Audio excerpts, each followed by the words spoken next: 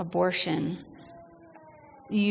as Christians, we all have to make sure that we are showing up to the conversation, not to win anything and not to prove anything, but to show up with empathy and to show up with a lot of grace, and making sure that the context that we are speaking within is appropriate. So a lot of times, personally, when I'm talking online about this issue or when I'm speaking at a conference, like, I'm just very well aware of not only who am I talking to, but who else is in the room.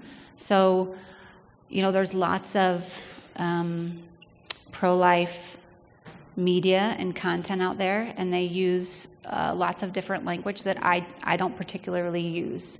And I talk about that quite often, about why I use different language than most of probably the pro-life movement, because we all know that if we're really being honest, our church family has a big history with abortion too, and that our own family is dealing with women who are sitting in our pews that are having abortions. And so that's a very humbling thing to think about and to consider when we want to yell at the culture for being so lost, and yet our own family, our own house is out of order in this regard as well. And so we also want to make sure that as easy as these conversations get into the gutter and they get into partisan politics, as Christians, we're supposed to rise above that partisan narrative. And we're going to revisit here in just a minute just why that's so ineffective and why partisan narratives really don't move us forward in grace and compassion. But it's just, I want us to know kind of what our family looks like in this situation. If you could show me slide 9. I'm going to go a little bit out of order, so hopefully that doesn't throw you.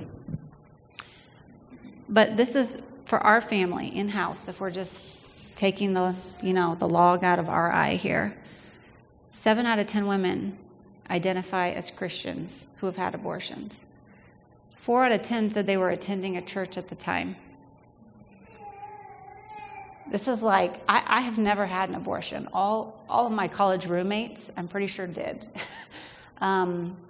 And I went to a secular university, and so I was around a lot of girlfriends who were constantly having sex, constantly, like off for a couple days, or can you just drop me off at Planned Parenthood, whatever. So like when I see these stats of my friends versus my Christian friends, this is so grievous to me, because the church is supposed to be different. And these are the reasons why our family members say that they have, and they run to abortion, because the church is not the place that they're running to. 2/3 of those surveyed said church members judge single women who are pregnant. A majority of them that were surveyed says that the church oversimplifies these really complicated decisions. Fewer of half said that the church is unprepared to help with decisions about unwanted pregnancies, and that the church doesn't give accurate advice about pregnancy options. And I think the saddest one up here, beside the loss of life, is that 3/4 of women say their local church had no influence on their decision. So, what does that tell you when we show up to this abortion conversation in the great big world that wants to pull it one way or the other? It's just a matter of settling ourselves in a posture of humility and not of judgment, and know that probably the person that you are talking to has either had an abortion or knows someone very close to them that has. And I think all of us who are mothers know that a pregnancy, no matter how that pregnancy ends, changes you. You're forever changed by a pregnancy, no matter how it ends. And that's important to just realize, that this is not something to fight over. This is something to love people through.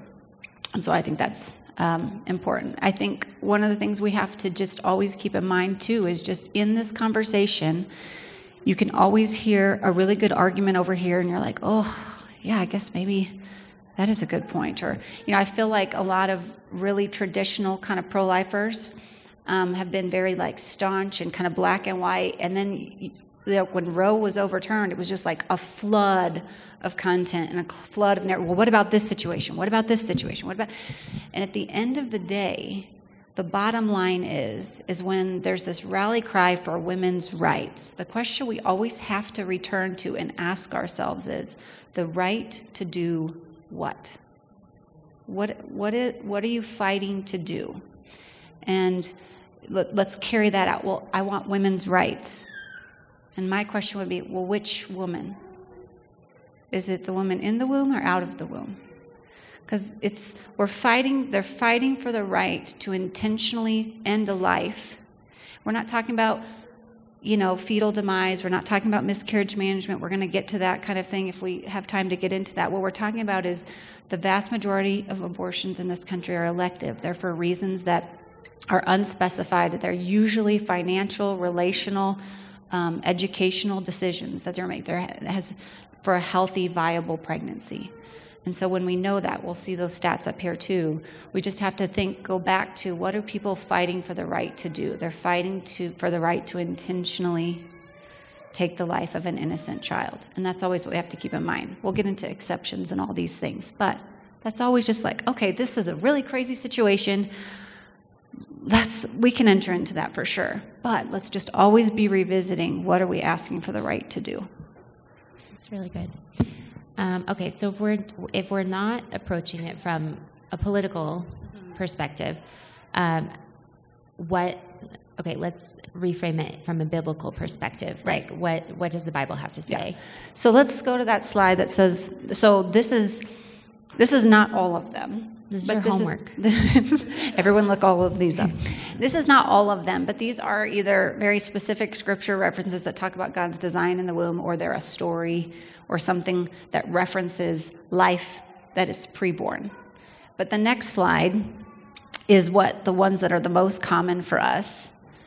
I don't know why there's a big E. Oh, because Scripture just decided to kind of flip over down there. But we're all super familiar with Genesis 1:27, right? So if the partisan narratives divide us and they actually really don't accomplish much and they just inflame people, as Christians, we're supposed to kind of rise above those narratives anyway.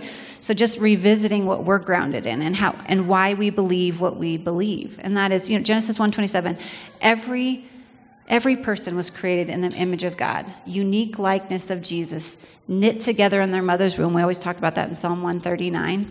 Obviously, you can see in Exodus, you shall not murder, you shall not kill innocent people, and all of those things. These are this is language, this is from Bible translations. I don't tend to use that kind of language when I'm talking broadly on social. Yes, you could argue, and people do, that is, and I don't even like to say it on the stage, the killing, the murder of a child. I feel like when you're talking with a broader group of people and there's an audience of people, sometimes that language is really unhelpful based off of how painful abortion is. So just because it's true doesn't mean it needs to be said in that way. A lot of times when you see that language, this is something I have to admit, I have a really hard time sharing pro-life content on social. I have a hard time sharing pro-life content in general because a lot of times I feel like the content is super insensitive, and it doesn't take into account how painful it is to just read something so flippant like that. It doesn't mean that terminology isn't true, but as Christians, is that drawing people in, or is that pushing people away? Is that casting more shame, or is that creating a conversation to have with somebody, right? Okay, so speak up for those who cannot speak for themselves. Obviously, preborn children do not have a voice. Speak up for the rights who are poor. So then, obviously, we talk about this all the time, and that you were formed, you were purposed, you were fearfully and wonderfully made. So these are the things that we believe as Christians. Like, we know that God, your pregnancy is not an accident. You getting pregnant through a one-night stand might have been your accident, but the life that's now growing inside of you is not accidental. Every life is intentioned. You ask a woman who cannot have a baby. You ask a woman who is really struggling. I went through the whole IVF and the whole thing process. Like, you are praying to God for the life of a baby in your body. So we know who's the creator of life, and that when he does create a life, that it is unique and it's made in his likeness and it has value and purpose no matter what that life ends up being. And that's what Scripture tells us. The next thing is, okay, so the beautiful thing about Scripture, the beautiful thing about our faith, one of them is that it marries so well with science. So we know, as Christians, all right, we have this biblical approach, and this is what we believe, and this is what we're convicted by. But we also have the joy of looking to science. So the next slide is, science. The study of embryology is this fascinating, if you're a nurse or a doctor in this room, embryology is just this fascinating science about what happens with the life in the womb. And due to ultrasound technology, we have images. We can see what's going on inside of a mother's body. And these are just kind of the big pullouts, right? So science, like every science journal, will tell you that conception starts at life, the egg and the sperm. Immediately, a new set of DNA is created, and that is a unique human being. It's not something else. It's not going to grow into anything else.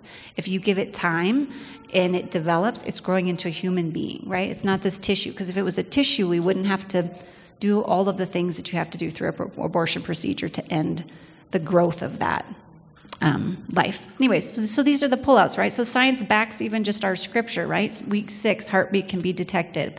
Basic structure of central nervous system, the brain, the spine. Week 7, the baby's making its own blood. Week 8 can respond to touch by reflex, taste buds and tooth buds form. And they say that the earliest known feeling of pain is week 19, 20. But when you look back and see when the central nervous system is back at week 6, it's just so interesting to me. It's like, okay, so the nervous system is developing already at week 6. And I just am waiting for the day that science will then be like, yeah, and I think they actually are pain capable way back then, So it just would make sense. So these are the things that reinforce what we believe convictionally, scripturally. These are the things we know scientifically about what's happening in the womb. It's so amazing. Okay, so I like that you included all of that, but the terminology gets really confusing, like all of the different terms that people are using to debate online. It's just kind of exhausting. So can you just kind of ground us in some terminology first before we start talking? Yeah. So, again, you were having all the disclaimers. I'm not a doctor. Some of you are nurses or doctors in this room, so you could probably come up and do this part, which is why I have a slide. And I'm also, I'm not a legislature either. So I don't create legislation. I pay attention to what's happening on legislation.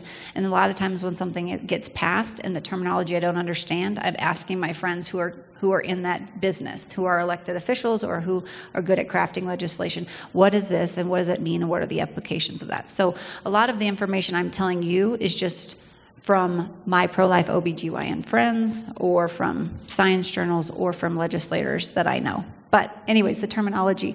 So a lot of times people are like, right now, especially after Roe has been overturned, they're throwing out, well, women aren't going to have miscarriage management, and miscarriages are actually abortions. And it's just kind of like, wait a second. This is just like biology, and this is just like, has anyone walked through a pregnancy and been told when you miscarried that you had an abortion? No. So here we go. These are just clear terminology. A miscarriage is an unintentional loss of a pregnancy before 20 weeks.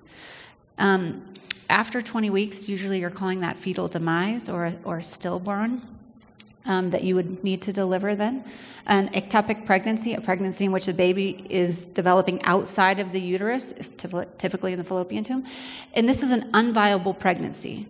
So ectopic pregnancies, we don't have the medical technology right now in order to save a pregnancy that's ectopic, unfortunately. Hopefully we will get there, but we don't. So when we talk about ectopic pregnancies, that and women needing abortion care to handle ectopic pregnancies, abortion is the intentional taking of a viable, healthy pregnancy, whereas an ectopic pregnancy is not a viable pregnancy.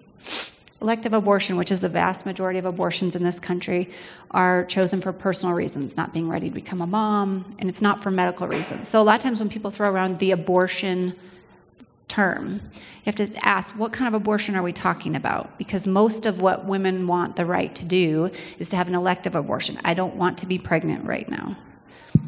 I understand that. That's frustrating if you don't want to be pregnant.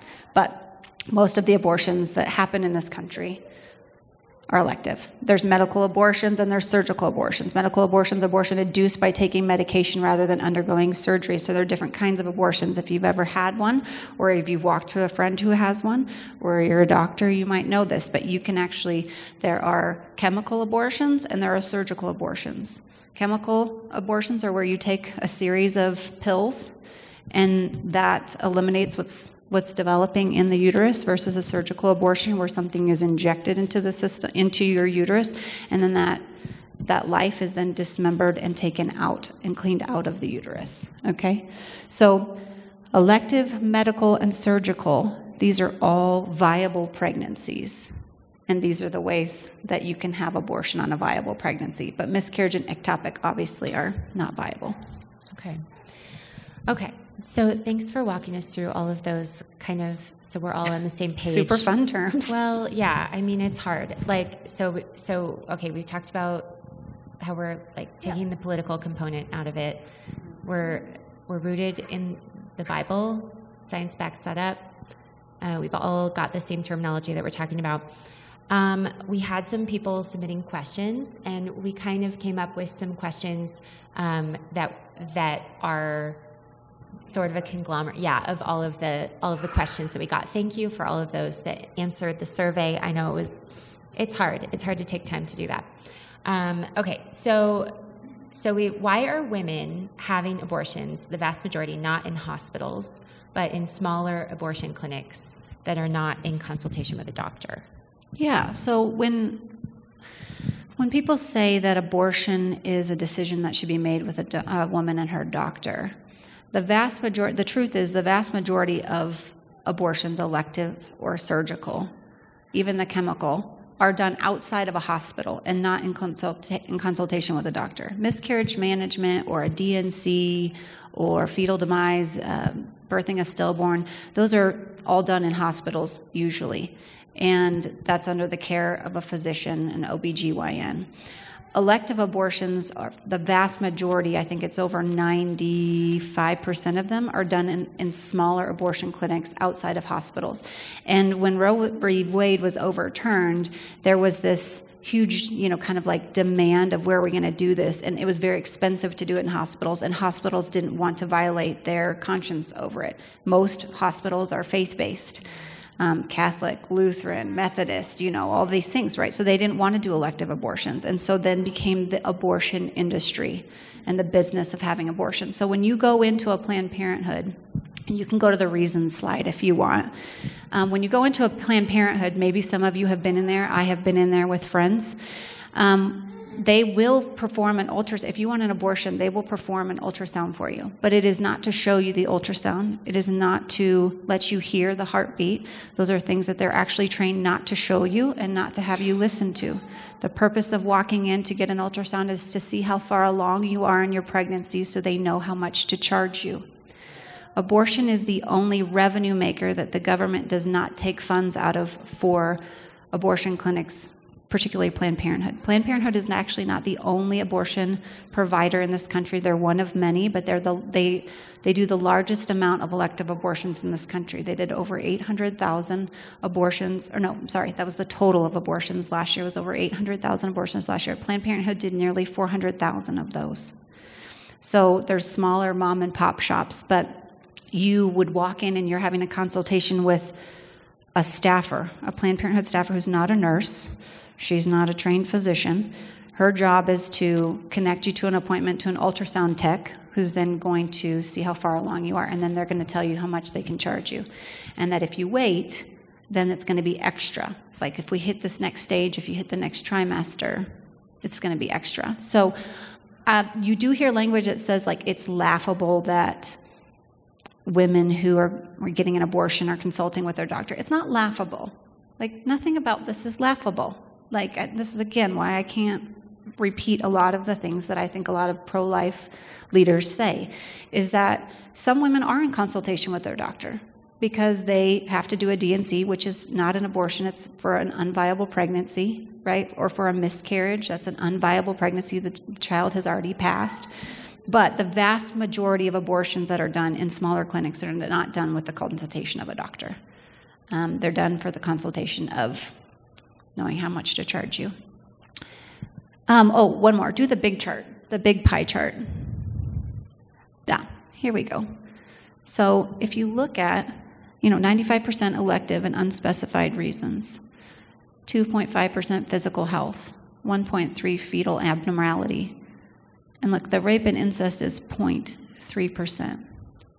So when you look at that, that's the reasons why that women have self-declared that they're showing up for an abortion. And I like this chart because it kind of shows us, I feel like a lot of times out of our compassion, we are wanting to fixate on the 0.3%, on the 0.2%, and those are, I like when Brie and I have talked about this in the past, she's like, that represents real people. And that 0.3% are women. Those are numbers of women. So I don't want to ignore the 0.3%. But I also can see that it's 0.3%. So when we're talking about legislation, a lot of times it's so black and white. It's like you are either for it or you're against it. So we're going to legislate where there's just no exceptions. And while I think that babies that are conceived in rape should not have to suffer the violence of abortion and that their mothers should not have to have another compound of trauma, because the abortion procedure, if you've ever Googled it, it's a very violent practice. It's a very violent procedure. It doesn't take away the trauma of a rape. It doesn't take away the violence of a rape. It actually compounds and adds another action that is traumatizing to a young woman, or to a woman in general. But so I think that those stories are so real and valid, but I also think that it's okay to be incremental in our approach, to say, all right, if this is the only thing that's going to pass here, is that if we have exemptions, okay, let's do that. But I also think that people will claim, well, you're less pro-life because you believe that, or you're less pro-life because you have exceptions, or, it's like, no, I just understand the big picture, and I'm willing to work across the aisle, and it's like, eventually we'll get there. Yeah, I really like that. So on that note, with abortion being a traumatic, violent act, I went to the Life Network event last week, and I sat next to a woman who, for the last 25 years, she's a therapist here in town, and for the last 25 years, she has been spearheading the effort to do this post-abortive Bible study, and they do retreats for these women, and it's so powerful what she told me. And basically their approach, I just wanted to share it with you because I feel like, if you are kind of on the fence about this issue and you're not really sure how you feel about it, a lot of times it's coming out of a place of deep compassion and feeling like you are seeing those people in their pain. But I think it's really cool that this pro-life group does this really neat Bible study, and it's a whole series, and then they end with a retreat.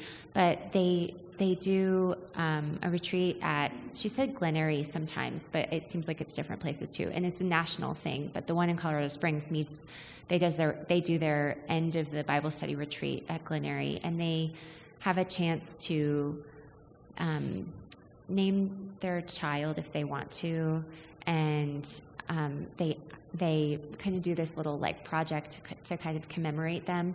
But also, she told me the kind of heart behind the study, and I thought it was really sweet, and I wanted to share it with you. Basically, she was saying that the gospel lays out for us that the very hardest thing that can happen to a parent is losing a child, and God demonstrates that by sacrificing his son. And so when we don't acknowledge that loss, that women all around us, as we've known, as we looked at in the slide, in the church have experienced this loss of a child, if we're not acknowledging that and processing that, giving space to process it, then it's really leaving this giant hole for women to not have a place to put their grief. And if you are a Christian and you have experienced abortion, and then come back to church, it's kind of like the attitude has been, okay, well, we accept you, we love you, we just don't want to talk about it, like never talk about it. And I mean, I would understand why people would be afraid to talk about it, but her approach as a therapist is saying the opposite. Like, we need to give a voice to that grief. And so I just thought it was really sweet. I wanted to share that with you. And she's been doing that since the late 90s, which I'm like, hey, like, why don't we have that on the news that we're doing that? I mean, I think that's really neat. Okay, so another survey question was,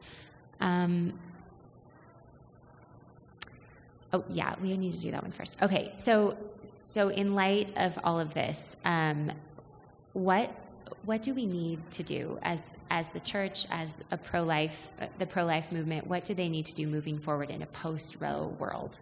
Like, how do we show up? Well, this is one thing I get kind of frustrated about with the pro-life movement, if I'm being perfectly honest, and that is that we have not been busy doing the things that would prevent and actually help uproot the root causes of why women have abortion. We know that 90% number has to do with healthcare, has to do with finances, has to do with relationships, has to do with physical support, education, has all of these things to do. So, like, I don't blame the overall movement for advocating how they're advocating, because, I mean, look what just happened. They got legislation overturned, like, which is just amazing, right? But the rest of us are kind of like, well, we don't have affordable health care or affordable housing or education scholarships and all. And I'm like, yep. Like, so when people are like, oh, just wait until you see the church now become the most, adoption-minded movement. And I'm like, adoption is not the solution to abortion. It is not. I'm an adoptive mom. Adoption does not uproot any of the reasons or deal with any of the root causes why abortion exists. Like, as a foster mother, here's a very real scenario that where a woman would choose an abortion. She has 2 children. She's barely struggling to support them, and she's this close to losing them because she cannot keep a roof over their head, and she finds out she's pregnant. If we are not showing up for her as the church, but we also don't want her to get an abortion, what's her option? And this is where sometimes I can get kind of controversial, and that is that all of this is interconnected, right? All of these things that women need actually to support and sustain life are all so interconnected. It's why I'm a whole life, pro-life advocate. It's because when you have women who are, as the society would say, forced to carry to term, right? If they're forced to carry to term and they are uniquely vulnerable and they can't provide for that child and they don't have support and they don't have housing and they don't have daycare, they don't have paid family leave, all of these things, right? So then they have these children and these children become vulnerable. And a lot of times they get taken and they get placed in foster care. Well, across this country, there are 400,000 kids currently in foster care, cycling in and out every single year. 100,000 of them have no parental rights attached to them. So that means they're up for adoption. They need a forever family. How many churches do we have in America? 300,000. So one family per every third church could adopt a child, and we could eradicate that line. So you have the whole world looking at us and saying, you just care about the baby until the baby is born and then you're done. You know what? There is some truth to that. There's also the truth that for every Planned Parenthood clinic, I believe there's 8 pregnancy centers around if you just do the stats of like abortion clinics versus pregnancy centers around the country. But it's also true that pregnancy centers can usually only support women up to year 2. Well, anyone who's a mom knows that you got a lot of life left with that baby, and they don't just come dropped off at age 2. Yeah. So, I mean, again, this goes back to like just this compassionate and empathetic approach, all right? Okay, so if you have 100,000 kids waiting and a pro-choice woman is saying, see, you don't actually care about the baby because the baby is languishing in foster care, and you don't want, and that child, what we know from brain development and trauma teaching and all of the things that we know is that a child needs permanency and they need connection. And what does that come from? It comes from being in a stable, consistent home. Well, most kids are bounced around from home to home. So you have 20,000 foster kids aging out of the system every year. And so where do they go? We know what the pipeline is for kids who age out of foster care. It's the prison system, it's homelessness, it's human trafficking, it's the mental health care world.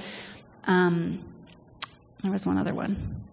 Maybe those are the Did I ones say that do prison? okay. Prison, homeless. Well, it's all terrible. Human trafficking. So those are the pipelines for the kids who age Yeah, out. and so I okay. do love a lot of the things that we're even doing at our church Yeah. in this space. So a lot of people involved in Mary's Home, the Dream Centers. I mean, what Matthew Ayers is doing with like... Yeah.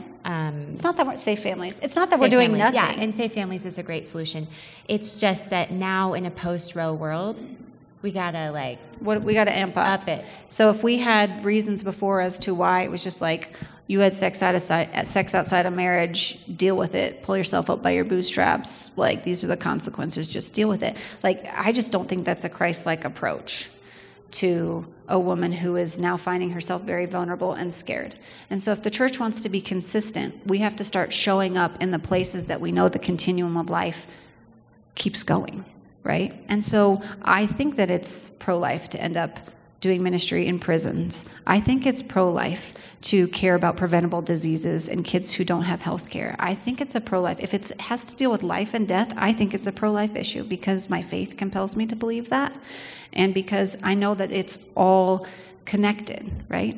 So again, this is my pro-life movement. If we weren't getting it together before, here's maybe where we could concentrate. And this was a statement that I just signed on to this last week. Let's see. Janelle, do you have that? Here's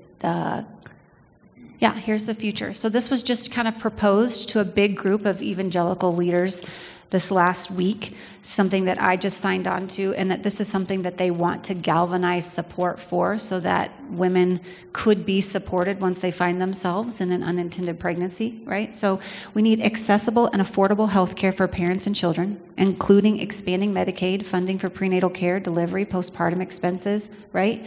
To reduce the financial barriers to welcoming a child, expanding the tax care credits, paid paternal leave, flexible work hours, affordable child care options, fully enforce existing prenatal child support laws while seeking effective new ways to demand that all men take responsibility for the children they father. So these are some of the things, and I think sometimes all of us who are probably more conservative-minded would be like, well, that sounds like a really big expanse of the government. And what I would just say is what do we prioritize? I'm a conservative, and I'm conservative politically, I'm conservative theologically. But what I do know is that when the social safety nets exist for women, it's so much easier to choose life. And you will also see that life will flourish because of that. So sometimes, not every government program is going to be effective. It's just not. And some people are going to completely take advantage of it. Well, guess what? We do that with Jesus all the time. We take advantage of Jesus' grace all the time. And half the time, we're not even asking forgiveness for it. We just go about our daily lives. So if we care about life, we've got to care about the quality of life and how to support and sustain that life. Otherwise, I don't think we're really being a pro-life people. That's good. Okay, I have another question from the survey. Okay. Some people were having concerns about the more restrictive laws creating more desperate and unsafe abortions. Mm-hmm. How should we think about this? That's a big one. Well, again, entering into this with just like empathy and trying to find actual unbiased stats, right? That it's kind of difficult to do. But I come from the belief that I don't believe that elective abortions are safe in general. I don't care if you're in a clinic or if you're in the back alley of abortion, which is really a myth. We'll get here into it in just a second. But in order for an abortion to be effective, someone has to die. A life is taken. So abortion actually isn't really safe. It's not a safe procedure for one person. So that's one thing I think about when I hear that. But the second thing I think about is that the statistics before Roe. So in 1972, there was some data gathered about abortions, legal and illegal. And there were 39 illegal abortion. There were 39 deaths from illegal abortions in 1972. 1973 is when Roe v. Wade was passed. So there were 39 deaths from illegal abortions. How many deaths from legal abortions? 24. So you have 24 deaths from legal abortion, and then you had 39 deaths from illegal abortions. And actually, over 90% of those illegal abortions were done with trained physicians. They weren't done with hangers in a back alley somewhere. The Washington Post just put out this kind of report about, it's the Washington Post, they're pretty progressive. You know, it's like they just put out dispelling the myth that it's not like women are taking hangers into their backyards and doing, it's 90% of them are just paying under the table somewhere with a physician. So I think those are two things to think about. I also think the other thing that we have to think about is, you know, Hillary Clinton is pretty famous for saying safe, legal, and rare. It used to be like abortion should be safe, it should be legal, and it should be rare. Well, I don't believe that abortions are safe, but if you're talking about like medical procedures in general, that the woman is safe, yes, I do. But I also think that most abortions that are done in this country in small clinics, the doctors that are doing these don't have admitting privileges to hospitals. So Planned Parenthood, because they're a clinic, they're outside of a hospital, they don't have the same medical standards that hospitals have regulations for. Why not? Why not? Why? And it's because, as we've seen over the last several months and years, is that when you take away and say, or if you hold that standard to that doctors have to have admitting privileges to their local hospitals, Planned Parenthood clinics close because they don't have enough physicians that work at local hospitals to be able to admit women if there's a problem with their abortion procedure. So that's why so many clinics were shutting down. It was like, okay, so your doctors aren't up to snuff. Why do you not care about that? That's health care for women. Like, I don't understand that. So then it goes back to, okay, is it safe? Do you have the same medical standards as hospitals? No, you don't. I don't understand that, and I don't know why. So then it was like, okay, it needs to be legal. Well, okay, we can talk about it being legal or illegal, and then it being rare. Well, since Roe v. Wade overturned, there's been over 60 million abortions. I don't know what is rare about 60 million babies. So now we're kind of seeing both sides swing to this like all or nothing, or abortion all the way up to birth and then after birth. Like if I didn't want it and the baby survived, like they're fighting against. So it's like we got to stay out of this grossness on both sides, and we just have to enter in from a compassionate space of like, you know what? I don't think it should be legal. You want to know why? It's because laws actually shape culture. Laws actually do prevent more evil from happening. We legislate against people all the time. You can't murder someone. You can't streak in public. You can't urinate and be drunk and intoxicated. Like there's lots of things that you're not allowed to do with your body for the safety and civility and the morality of your community. So safe, legal, and rare is no longer out there anymore. But those are the things that make me think about, well, I'm not sure this is actually really accurate when we scare people like that. I love it. I love it when you go on a rant. And Sorry. You're like whipping Sarah. out all these facts.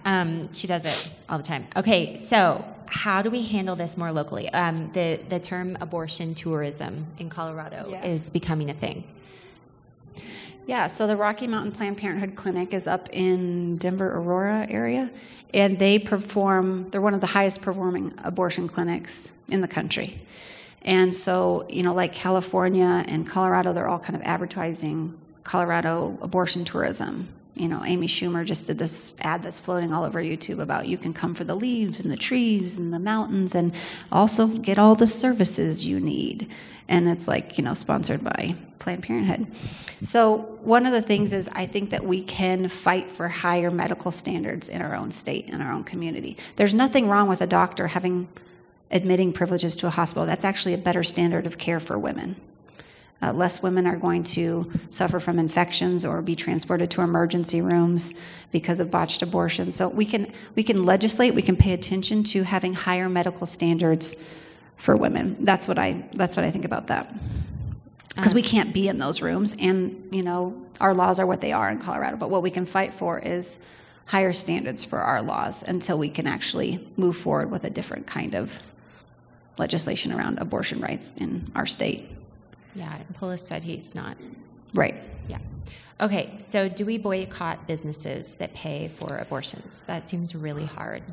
Well, I once had a pastor tell me, I don't know if there's anything about boycotting in the Bible. Like, does Jesus tell you to like boycott people? He does talk about investing wisely in places and supporting, like with your money places. So I think it's going to be very hard in the near future to really kind of like boycott every place that has a different opinion than you do. It's like, that's going to be very hard. But I do think that we can be wise about where we invest. I mean, I remember, so I love Patagonia. I don't buy Patagonia anymore because Patagonia donates a significant amount of money to Planned Parenthood every year. So it's like, I do Marmont now, or I do something North Face or something like that. I almost exclusively feed my children at Chick-fil-A. What does that say about my faith? You're pretty up there, Sarah. I have so many points. So, I mean, I think we can just be wise about where we invest. I mean, I don't think we need to be Nazis about it, but I do think it's important to pay attention, right? But I also think that we need to be thinking about why is it that businesses and organizations are now all of a sudden very supportive of helping pay for the travel and the procedure of abortions for women that work for them. First of all, it's a huge privacy issue. I'm not sure how they're going to get around that. I'm sure that they will. But I mean, you just like, who wants to go to their HR director that they never see and be like, I need an abortion. Can you refund me for all of my travel? It's like, it's cheaper than the paid parental leave. Is that yes. Right? So this is the thing: is if we're going to be for women, why wouldn't we be for women who choose life? You want to know why? It's because it's way more expensive to offer parental leave.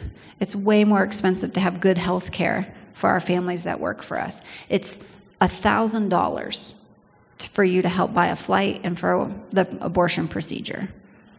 So I feel like we have to keep helping people think through that, for someone who's pro-choice, that might sound like a really great option. Like, oh, finally, people are seeing me and I'm going to be able to it's like, well, what about me? Like, I'm going to have a baby. So my choice is to choose life. Why do I not get the financial benefits of that pregnancy choice? So just helping, not in a snarky way, not in an unkind way, but in a conversation about like, well, have you ever thought about what it feels like to keep your pregnancy and have to pay for all the things that keeping a pregnancy entails? Man, I'd love it if my employer would back me in that decision because that was my choice,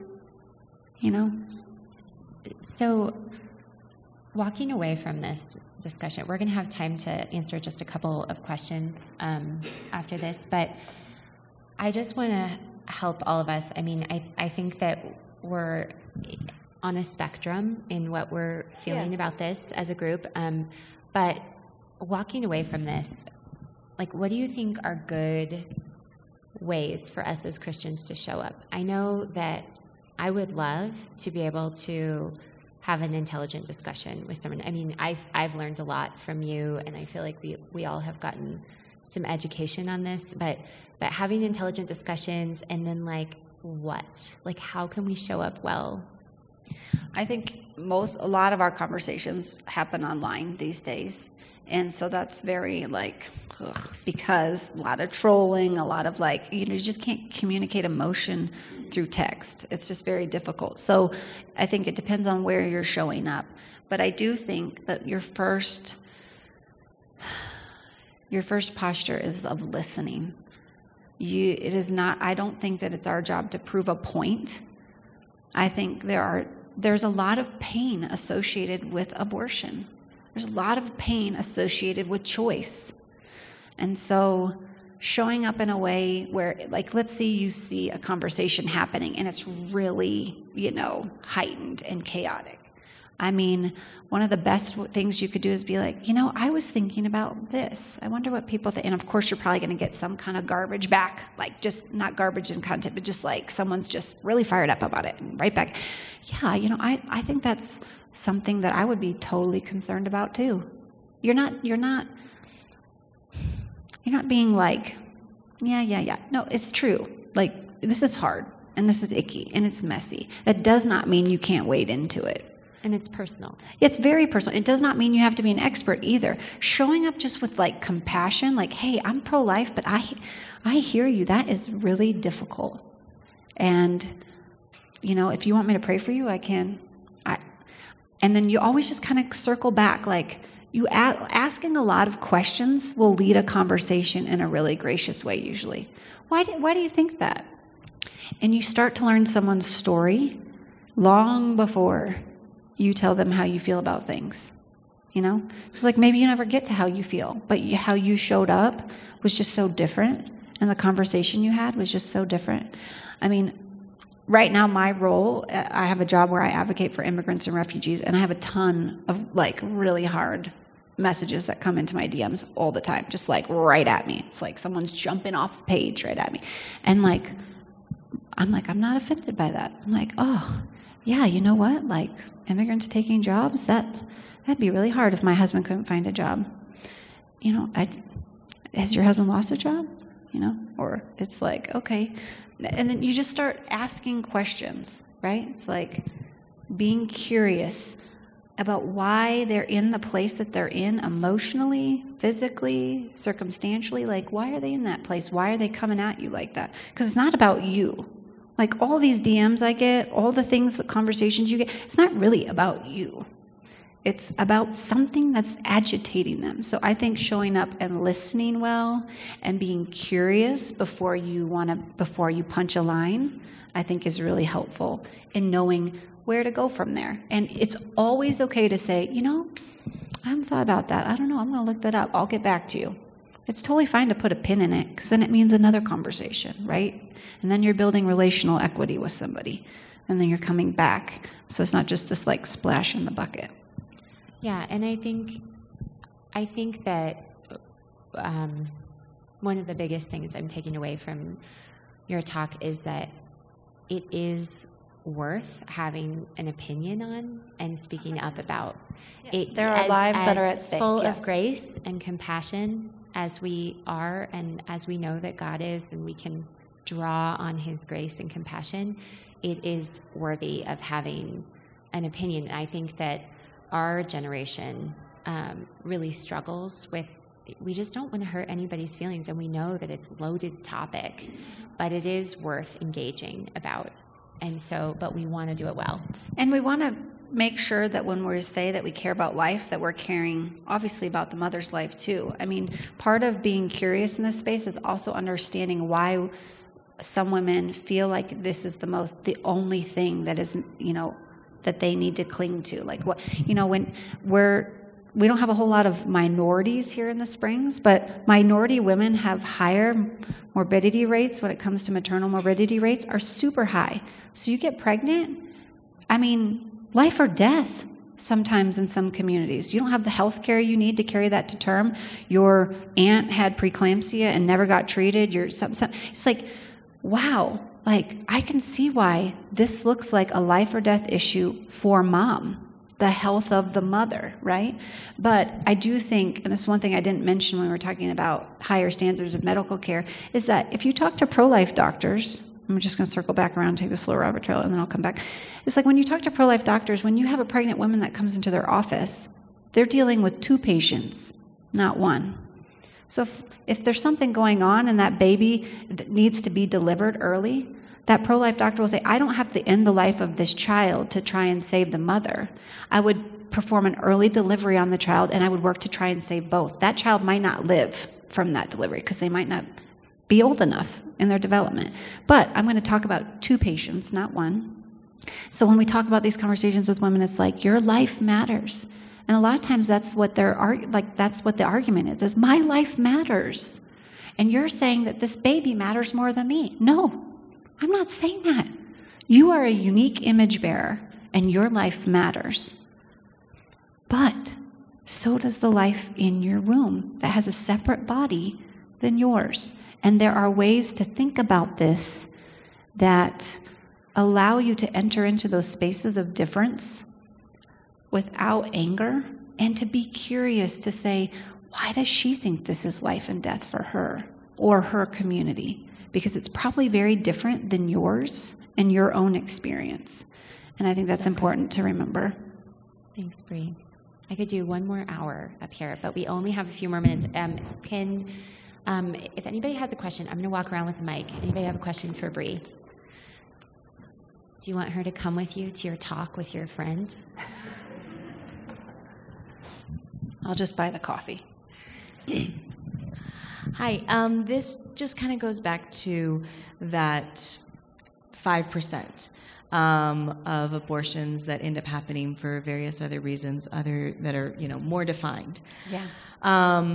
And in wanting to have a heart for that person that says to you, hey, I just experienced a rape, or hey, there's a serious health condition, or whatever it might be, I've just never heard of an organization, and I'm asking you because you know all about this, that would even care for someone that I could say, hey, you know what, this place will actually care for you for the next 9 months and love on you and walk you through that process. Because if that person is faced with, one, already the trauma of said experience, how do you care for them? Like, I would love to be in a place where I could care for someone to give them another option. But if there is no place, I come from having family that, I had an aunt that when she was really young was in a very conservative Catholic family. She got pregnant and she was sent away to a place. Nowhere to go. And then you had your baby and you went back and you acted like nothing happened. Wouldn't it be great if the church was the first place that pregnant women went? Wouldn't that be great? There is an amazing, amazing group that was founded by one of my best friends. Her name is Amy Ford. It's called Embrace Grace. Embrace Grace. There are several Embrace groups here in town, and there's actually one here at New Life Church, and there's some at other churches. But Embrace Grace is a ministry for women who are experiencing unexpected pregnancies, and their whole entire ministry is to welcome women with unintended pregnancies and walk them through their 9 months of pregnancy.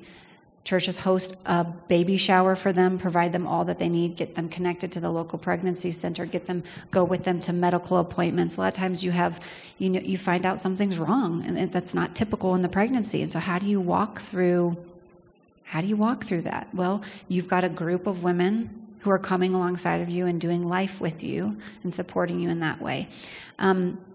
If there's not an Embrace Grace group in your area, there is one here.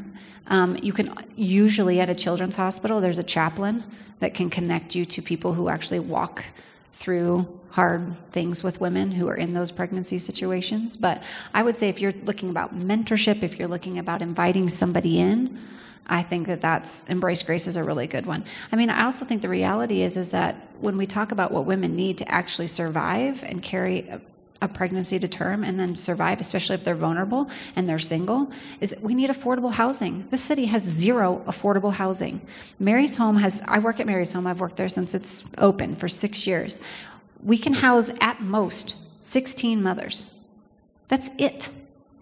And they have dozens of applications of women wanting to come in. So it's like, okay, what does it look like to actually get involved in the weeds of affordable health care in our city? Does that just mean me advocating? Does that mean, like, I got to Google around? A lot of people are like, I have nowhere to start on that. I just use Google. Google is my best friend. I'm like, okay, how do I get involved in this? What do I do? But I would say Embrace Grace is probably the best thing. Super great. All right. I think we're all processing. That's okay. We have a few minutes to just discuss, and Bree, thank you so much. I am so glad. I know this was a hard week and a hard topic, but I'm proud of us for just not being afraid to talk about this hard stuff, because it's real, and the Bible has a lot to say about it, and I know it's on our minds and our hearts. So thank you so much, Bree. All right, we can just have discussion till we have to pick up our kids, and also we have all these toys over here. I believe that Sherry did say that if you wanted to actually purchase anything, she would figure it out with you. She'll call you later for your credit card information. Really. So please go ahead and peruse. You might not want to let your kids back in here after you pick them up if you don't want to buy them. All right. Thank you so much, ladies. We will see you next time for Sarah Jackson speaking, the other Sarah Jackson. I'm the other Sarah Jackson. Let's be honest. So, and she is she's gonna talk about this really interesting concept of differentiation within marriage. So I'm really excited to hear from her. All right, love you, girls.